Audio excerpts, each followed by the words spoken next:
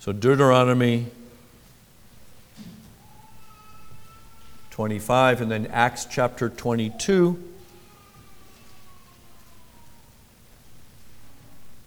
verse 30.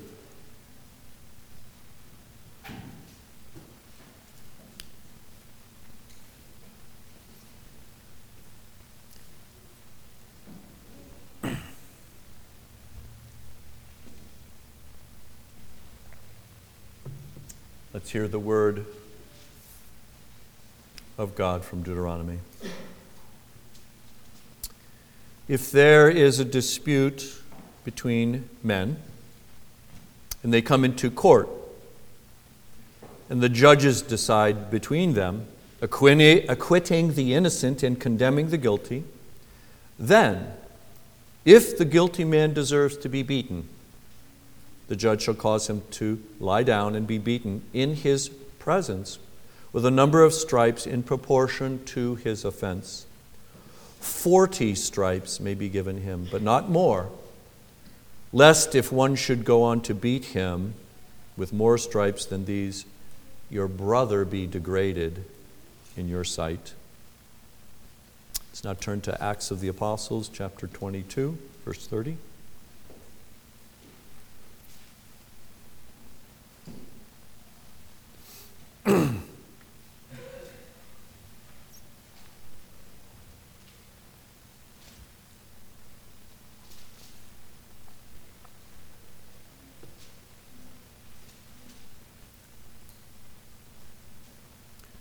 The word of God from the New Covenant.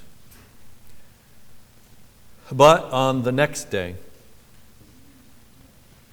desiring to know the real reason why he was being accused by the Jews, the tribune unbound Paul and commanded the chief priests and all the council to meet. And he brought Paul down and set him before them.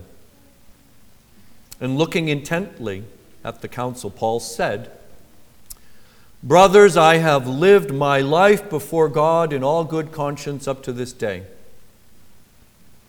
And the high priest Ananias commanded those who stood by him to strike him on the mouth. Then Paul said to him, "God is going to strike you, you whitewashed wall. Are you sitting to judge me according to law, and yet contrary to the law you ordered me to be struck?" Those who stood by said, "Would you revile God's high priest?" And Paul said, "I did not know, brothers, that he was the high priest, for it is written, 'You shall not speak evil of a ruler of your people.'" Now when Paul perceived that one part were Sadducees, and the other Pharisees, he cried out in the council, "Brothers, I am a Pharisee, a son of Pharisees. It is respect to the hope of the resurrection of the dead that I am on trial." And when he had said this, a dissension arose between the Pharisees and the Sadducees, and the assembly was divided. For the Sadducees say there is no resurrection, nor angel, nor spirit. But the Pharisees acknowledged them all. Then a great clamor arose, and some of the scribes of the Pharisees' party stood up and contended sharply, "We find nothing wrong in this man. What if a spirit or an angel spoke to him?" And when the dissension became violent, the tribune, afraid that Paul would be torn to pieces by them, commanded the soldiers to go down and take him away from among them by force and bring him into the barracks. The following night the Lord stood by him and said, "Take courage, for as you have testified to the facts about me in Jerusalem, so you must testify also in Rome." Here ends the reading of God's word from the Acts of the Apostles.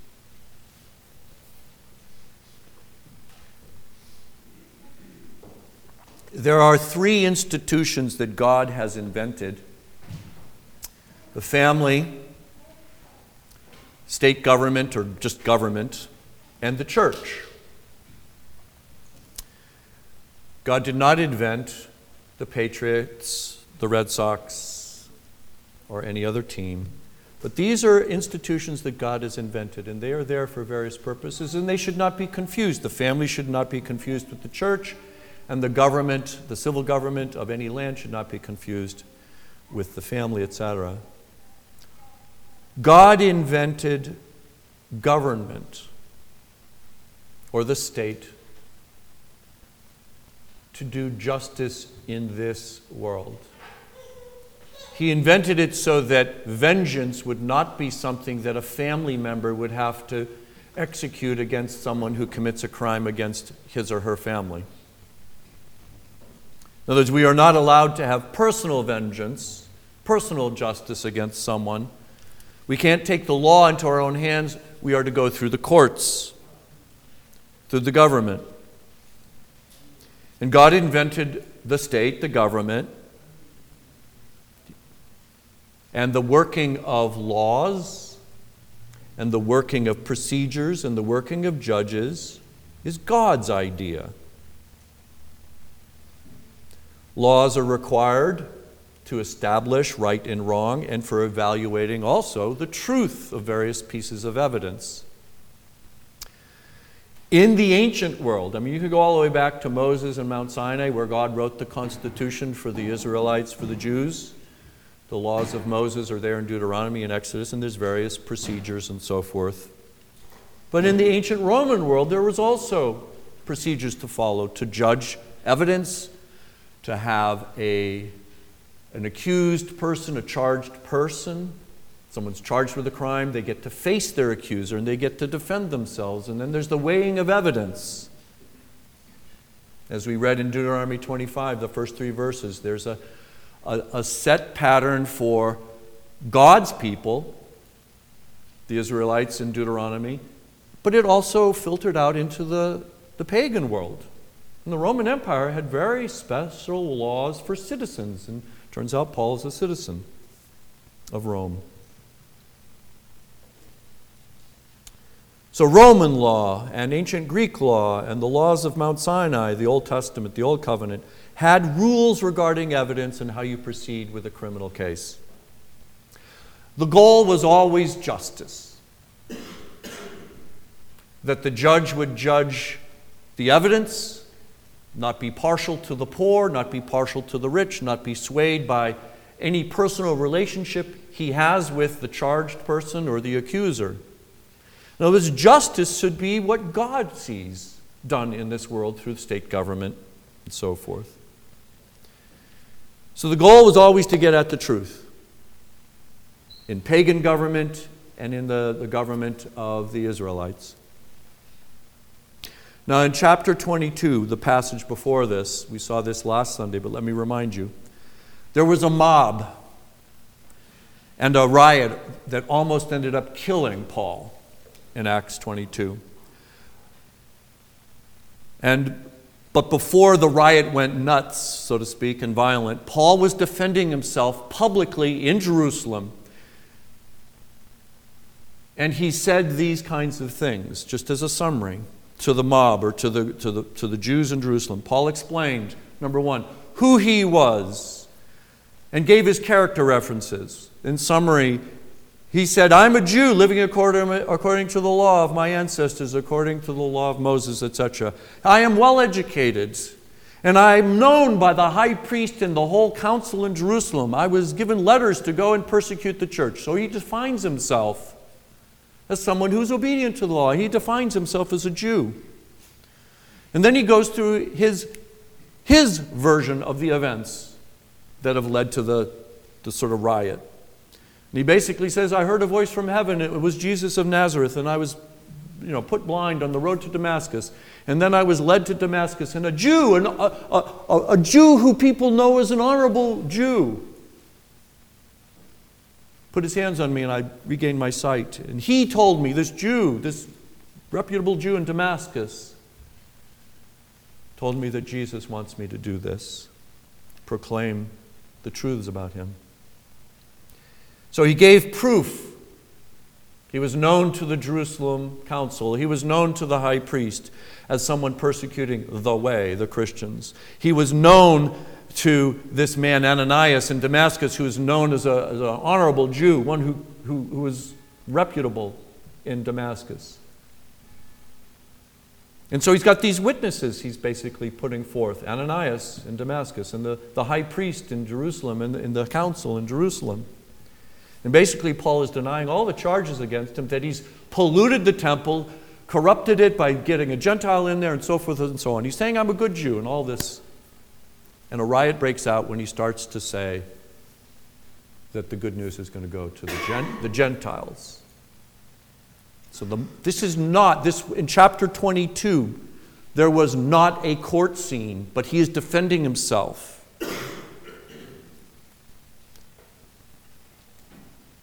He is now, in this portion, in a courtroom. In Acts chapter 23 here, Paul is in the Jewish court of law. You could call it the Supreme Court in Jerusalem. This is the law, the highest court in Jerusalem. And there's the high priest there, there's the judges, and Paul is about to give testimony to the Jewish judges. All right? And he is expecting to be judged by Jewish law, the laws of Exodus, Deuteronomy, and so forth. Now I'm going to skip to the last verse, or almost the last verse I read. Yeah, the last verse I read, that Jesus said to Paul following a vision, or Jesus standing by him, Jesus said to Paul, take courage, for as you have testified, so you will testify about me in Rome. The word testify is used in English for two different Greek words, and there's a slight difference to them, and you can see it here. Paul is now in a court of law. And the word in the Greek that's being used here means testify, but it means especially like swearing an oath or giving a solemn declaration about the truthfulness about what he's going to do. So what Jesus is saying here is take courage as you have testified by giving a solemn declaration about the truthfulness of what you're about to say. It's like you saying, well, yeah, you have a business transaction with someone and you say, well, I'll pay you, $1,000 for your car, and then all of a sudden the person jacks up the price to $2,000 and you go to court and say, well, this is that, and well, you might talk to your neighbors and say, well, I offered him, we had a deal, we shook on it, and now he's going back on it. Well, now you go into the court of law and you give a solemn testimony. You realize the judge is going to judge your truthfulness based on what you're saying, so you're careful about what you're saying. You give a solemn declaration about the truthfulness of something. Paul is in a court of law here. It's the Jewish court of law. It's sometimes called the Sanhedrin. It's the council and so forth.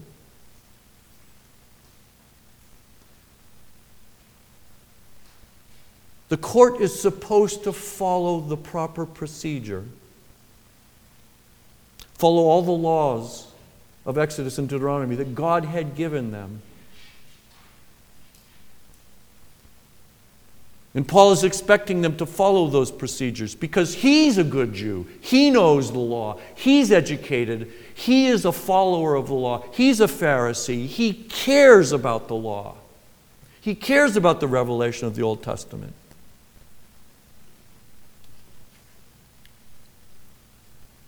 Years before Paul is in this particular situation, Jesus was in a similar situation.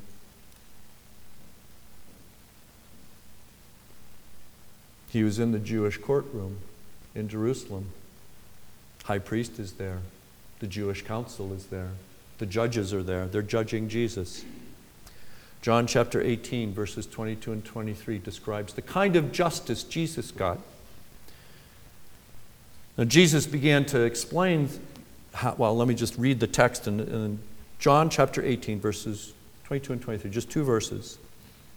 When Jesus had said these things, the things that Jesus said were just to ask other witnesses, Don't ask me about my teaching. I teach publicly in the temple. You can ask all these people. I've always been public in my preaching and teaching. So when Jesus had said these things about his public teaching, just go ask those witnesses.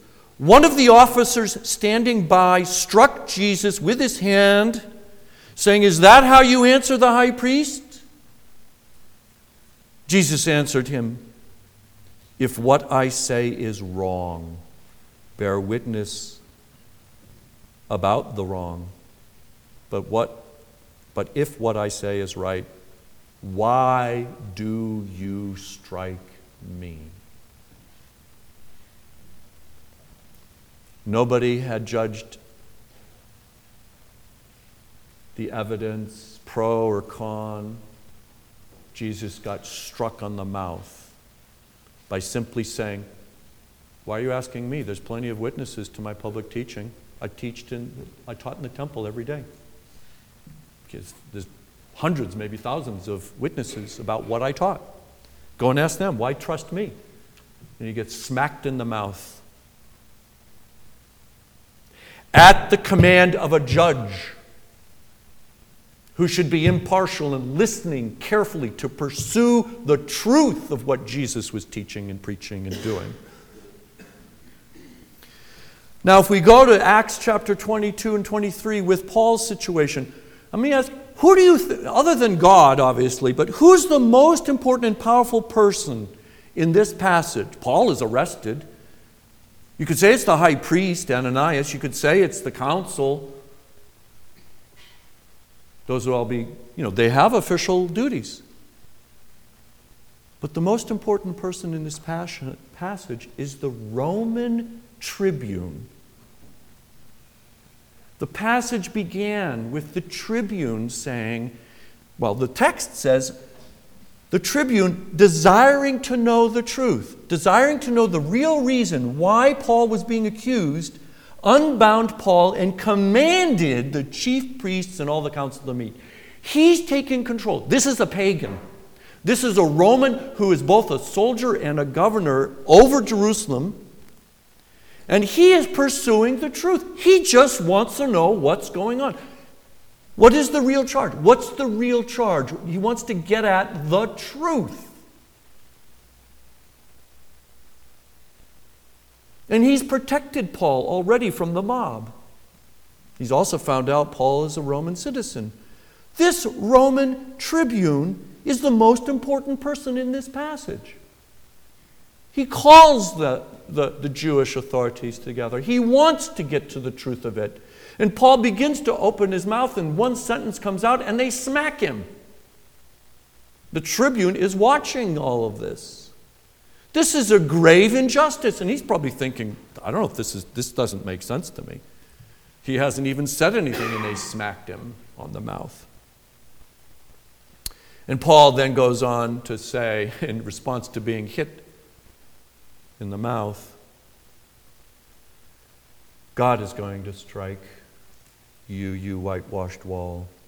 Are you sitting to judge me according to the law? And yet, contrary to the law, you ordered me to be struck. He's right. Contrary to the law, he's already been punished. You don't strike anyone in the Jewish court system until you've judged the evidence, pro and con. The accuser comes, the defender, the person accused, they have their day in court, the judges evaluate. Nobody's even come close to that. They smack Paul as he's even beginning to defend himself. He had more opportunity to defend himself, in a sense, with the mob. The mob was quiet when he started speaking in Hebrew or Aramaic. This is the justice that is happening in Jerusalem in the days of Jesus and Paul. It is a corrupt, vile system. There's non-biblical data about this Ananias, high priest. He loved money. He loved his status. He was known even amongst non-Jews or Jews who are writing about that period of history as a corrupt man.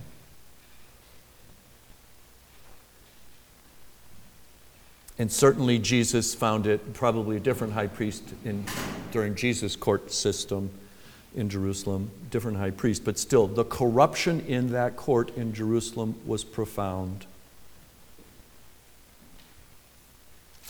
So Paul then thinks, how can this be the high priest? He's having me struck. Turns out it is the high priest.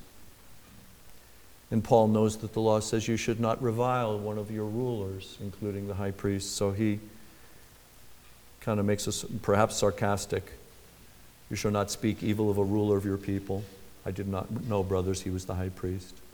Then Paul goes into this, brings up the reason I'm on trial here is because I believe in the resurrection. He knows the Jews. The Sadducees don't believe in a resurrection. They don't believe in the Spirit. They don't believe in angels and so forth. And the Pharisees believe in all those things.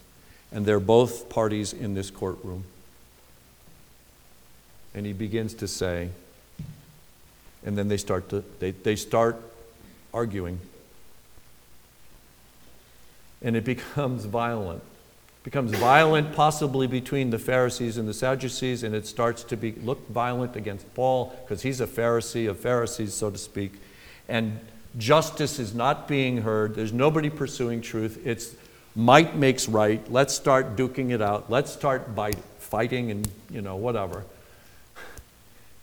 And the Pharisees, the Pharisees start shouting, basically, we find nothing wrong in this man. What if a spirit or an angel spoke to him? And then it gets more violent. We have this word mega in our culture. Mega this, mega that. Well, it's the word mega. It's a mega discussion or a mega fight going on. And the Roman tribune is watching it, probably because he's up high, watching what's going on in this council, and he's got his soldiers down there too. And he rescues Paul. He literally rescues Paul from being killed. Because God's people, using God's judicial system, are so corrupt, they're going to kill a man who's totally innocent.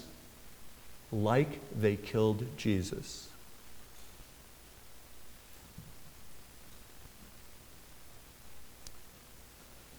So Paul, towards the end of this passage, is safe in Roman hands. Pagans rescue Paul. The tribune, who wants to pursue the truth, orders it because he sees what's happening and he's afraid Paul is going to get murdered, so he sends his soldiers in and they rescue Paul because they have the might to kill for real. They are professional soldiers. What then happens is Paul goes to sleep, and the following night the Lord stands by Paul. Pretty spectacular to think that physically Jesus is standing there.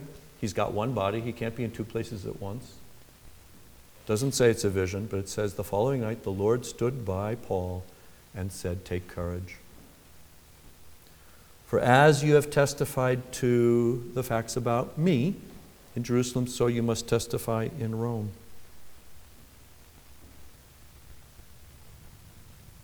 This is Jesus' plan for Paul. He might not have known the specifics, but he knew the general tone of what he was called to do. What does it mean to take courage? Well, the word and the phrase take courage is used in the Gospels in two ways.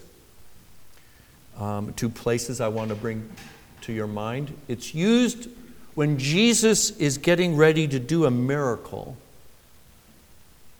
One situation is Jesus says to a paralyzed man, "Take courage, my son, your sins are forgiven." And then they have an uproar about, how can he say your sins are forgiven? Only God can do that. And Jesus heals the paralyzed man. Then there's another situation in the same Gospel of Matthew where Jesus is going to heal a blind man. And they say, "Take courage, he's calling you. He's calling you." And Jesus is about to heal a blind man. So in one situation, he forgives the sins of this paralytic. He heals the paralytic. Another one, he He heals a blind man. And then John 16, when Jesus is discussing, he's going to be leaving his disciples. And they're getting all upset. You're going to leave us. We want a king, whatever. They have a misunderstanding of what the work of the Messiah, the Christ, the Redeemer is. But Jesus is explaining he's going to leave. And in Gospel of John, chapter 16, verse 33, he has these things, this phrase comes up again. I have said these things to you, he's talking to the disciples, that in me you may have peace. In the world you will have tribulation. But take courage. I have overcome the world. So there's this strange thing. Jesus saying, I've overcome the world. But you're going to have tribulation. But take courage. I have overcome the world. So in the persecution, in the suffering, in Paul being told, take courage, Jesus has said this kind of thing when he's going to do a miracle. So it's the comfort of Jesus basically telling Paul and all disciples, I know what you're going through. I know what I've planned for you to go through, whether it be the Apostle Paul or all my disciples. In the world you will have tribulation, but take heart, take courage. I have overcome the world. The world is not running out of control. Well, what's the conclusion from this passage? Well, Jesus has control over what's going on. This is Jesus saying to Paul what's going to happen. He's already said it. It's happened. He's been protected. He almost gets killed once. He almost gets killed twice. He's left for dead in earlier chapters. And here he is. A Roman tribune is rescuing him. And Paul will continue to have his life preserved in dangerous situations. You look at the rest of the chapters in Acts, one situation after another, and he's going to go to Rome. He's already completed his testimony in Jerusalem. He's done. He's done with dealing with the Jews. He's done with the public proclamation of what he's seen and heard about Jesus. He's told them the facts. Mob broke out, wanted to tear him apart. Tribune rescues him. He's in the courtroom of the authorities in Jerusalem, the Jews. They won't even let him speak, except to say, I believe in the resurrection. So he's going to Rome. And it will take him some years to get there. And Paul will need courage. And he will also have a passion and a love for the Lord Jesus Christ and the gospel of Christ. He is filled with the Spirit to proclaim the good news over and over and over again. What's the crucial evidence that Paul wants everybody to know? What's the crucial thing that he's telling the world and the Jews about Jesus? The resurrection has begun. It has happened for Jesus of Nazareth who died and was raised.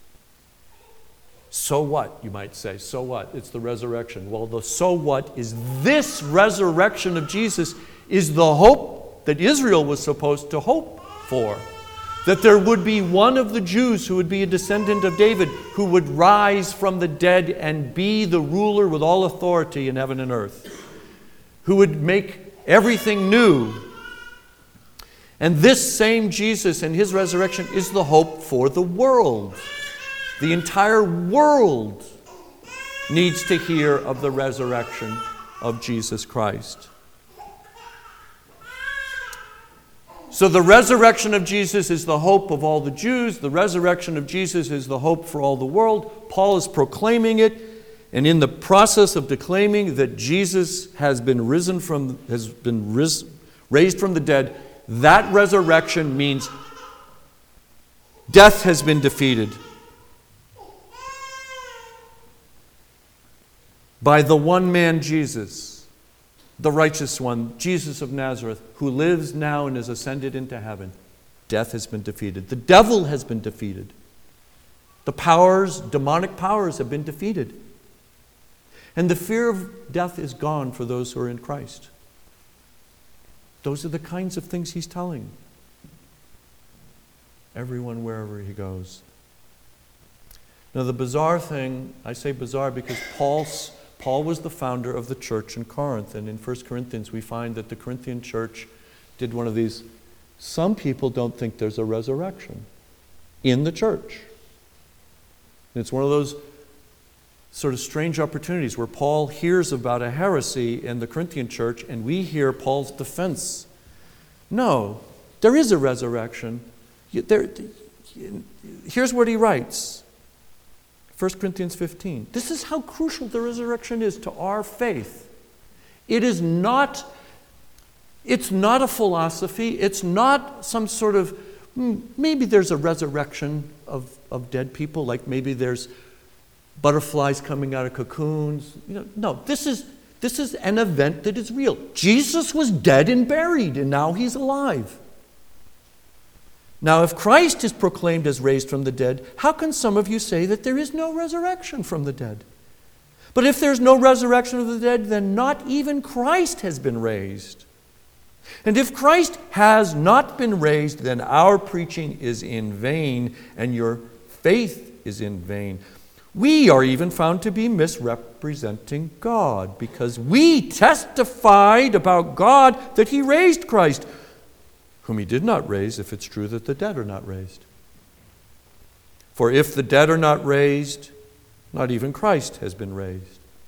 And if Christ has not been raised, your faith is futile, and you are still in your sins. Then those also who have fallen asleep in Christ have perished. If in Christ we have hope in this life only, we are of all people most to be pitied. But in fact, Christ has been raised from the dead, the first fruits of those who have fallen asleep.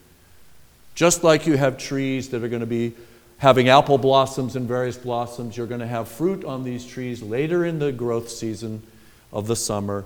So Christ is the first of what is going to be a harvest of resurrected human beings. That's what Paul is saying. It is a non-trivial historic event. It is the most profound historic event since the creation of the world. And so Paul, he starts to defend himself. They shut him up. And he goes on to say, I'm a Pharisee and I'm on trial because I'm a Pharisee and I believe in the resurrection. And they all go ballistic. Well, what are the applications for us? This past week I was with Dr. T. David Gordon hiking in the White Mountains, and we talked theology and various kinds of things. It's an enjoyable experience both for the beauty of the mountains and the theological discussions we get into. And I don't know what prompted this, but he was talking about how when he was a pastor in Nashua, there was some relative of a member of the church in Nashua who was dying. And so the relative, or the member of the church said, would you visit my, let's say, uncle? He's an unbeliever. He's got terminal something. He's in the hospital. Would you go and visit my unbelieving uncle? So Dr. Gordon said, I went and visited him. And the man looked a wreck, and he knew he was a pastor and so forth. And apparently the man said, I don't understand what's happening to me.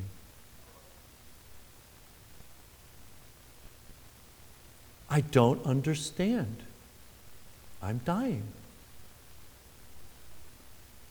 It's kind of late to come to the realization that you're going to die when it's imminent.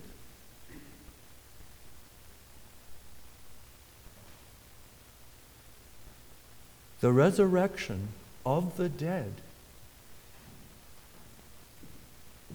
for us should be no surprise, just like death is no surprise. Christ rose from the dead. He was dead 3 days in the tomb. You will be dead one day. What's the mortality rate? 1 out of 1 of you is going to die. It's not a surprise. If you don't believe in the resurrection, you should be terrified of death.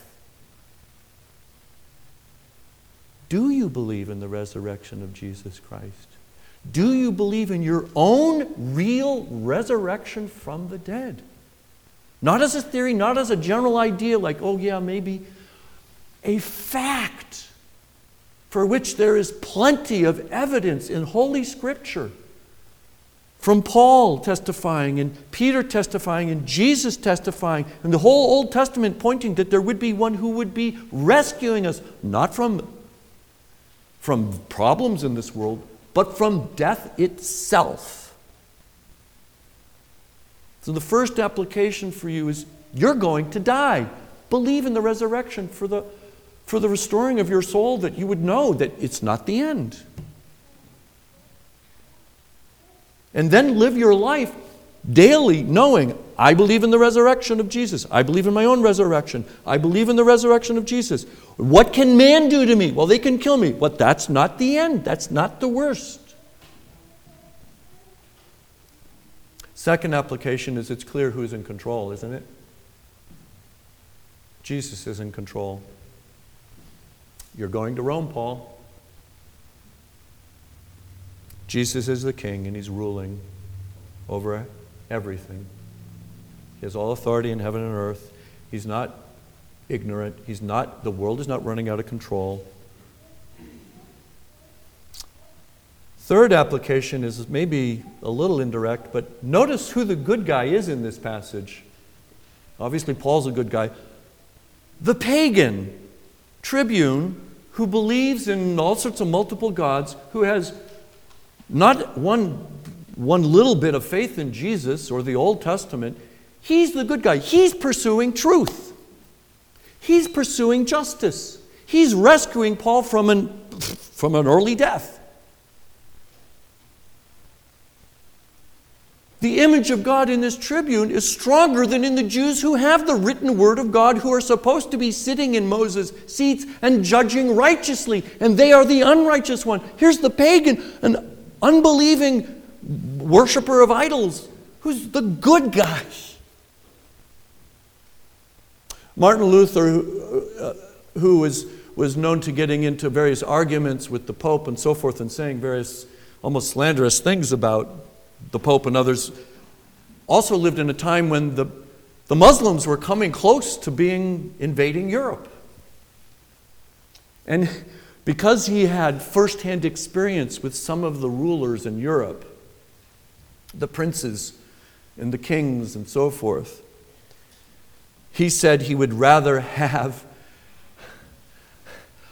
a competent Turk than a prince of Germany ruling.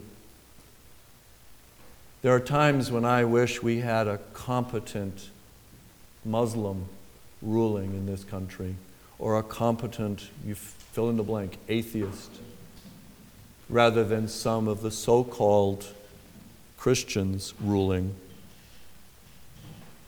But notice the contrast. It's shocking. Those who had the Word of God were the most corrupt. Those who were sitting in authority were the corrupt ones, at least in this case. Pontius Pilate, not too good.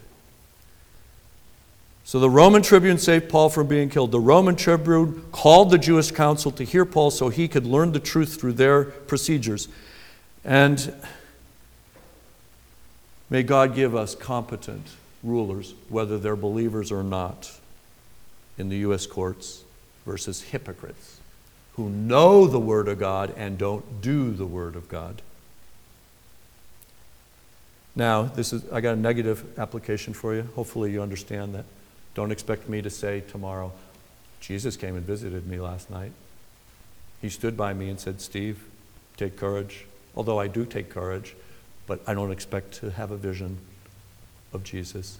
I have the written word. It's finished. I'm proclaiming it. Here's the last application.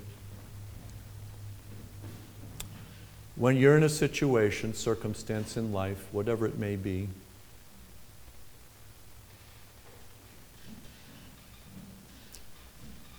when you need courage, preach the resurrection to yourself. I mean, I can think of no better truth. You're immortal. You will rise from the dead one day and live forever and ever. What can your boss do to you? What can your broken relationship do to you? What can your, say, loneliness do to you? What can your anxiety do to you if you really know, as a historic event, Jesus lives and will bring me to be with him, with my resurrected body?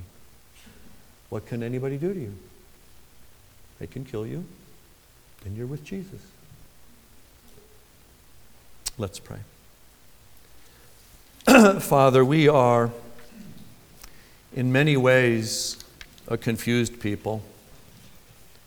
We look at our circumstances, we look at what might happen, we look at what has happened, and those things, those experiences, those events in our lives cause us much anxiety and fear. We pray that the truths of your written scripture would be the antidote to our fears, our anxieties, our worries, our nervousness.